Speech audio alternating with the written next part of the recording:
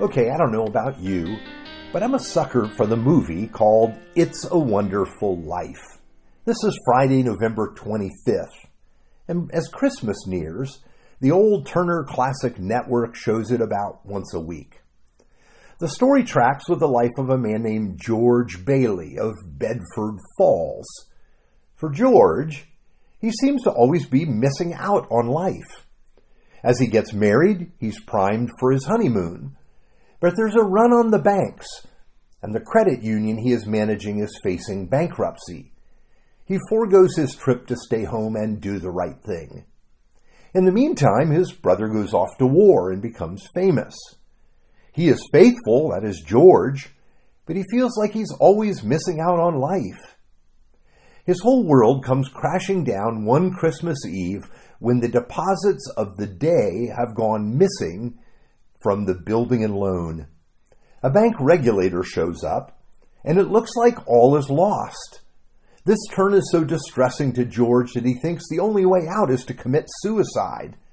All of a sudden, everything in his life is covered negatively. He's angry with his wife and kids. He hates his house.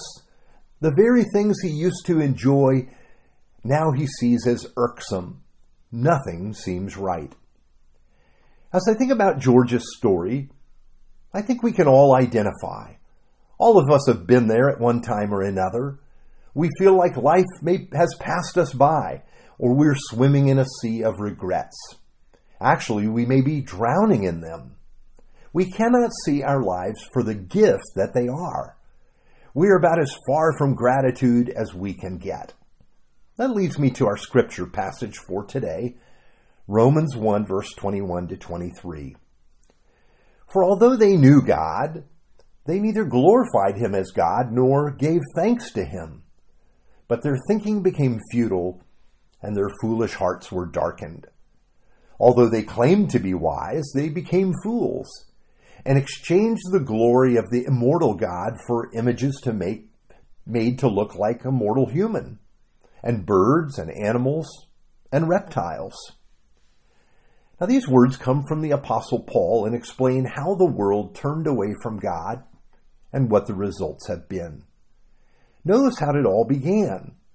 Yes, everyone has enough evidence in creation to know there's a power greater than our own. We know there must be a God, even if we don't know him personally. But instead of glorifying God, they worship the creation rather than the Creator. The slide in this direction is marked by a refusal to thank God, to glorify or recognize God for who he is. Perhaps we think ingratitude is a small thing, but it turns our focus away from God and to ourselves and to the creation. And here is where the unraveling of life begins. Not first in willful disobedience. Instead, human beings fail to see life for the gift that it is. We fail to recognize the giver. And by turning away from God, the descent into darkness begins. Okay, I know. That sounds a bit grim. But think about it. God has given us all things. Each breath. Our lives. How could there be no acknowledgement of that? Why would we not want to thank and worship God? Here is where we see that it is willful. Our tendency is to think we make our own lives happen. Then even to focus on the negative. That's what happened to George Bailey. He was ready to jump to his death. But in the story, his guardian angel, named Clarence, jumped first. Of course, George had to save him. Then Clarence did the miraculous. He showed George what his life would be like in Bedford Falls if he'd never been born. Of course, the town is not called Bedford Falls, but it's called Pottersville. It's named after the evil businessman that holds the entire town in economic bondage. The people are downtrodden. The building and loan that George kept running is nowhere to be found. His wife never found love. He has no family and is alone. His brother did not survive falling through the ice when he was a child. In short, his community is a grim one indeed, a place he does not even recognize. You see, George comes to realize the gift that his own life had always been. Even though he never traveled the world and he missed out on many things he wanted to do, now he discovers he wants to live. Now, of course, all of us need this change of heart. One that sees the glass, doesn't see the glass half empty, but sees it half full. One that marvels at all that we have rather than complains about what we feel is missing.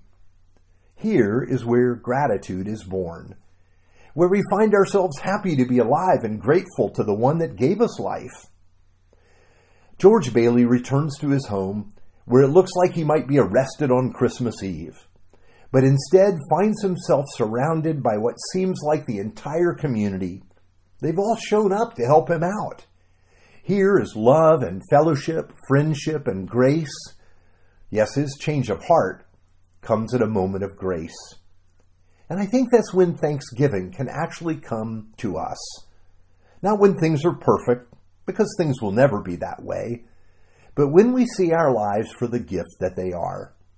Add to that, we see Jesus and all that God has done to redeem us, the way he's demonstrated his love toward us. And we find ourselves thanking God for his loving kindness. Let's pray. God of grace, give us eyes to see. We have what sometimes is easier to look over because of our hearts. Remind us of your goodness and steadfast love. In the name of Jesus, we pray. Amen.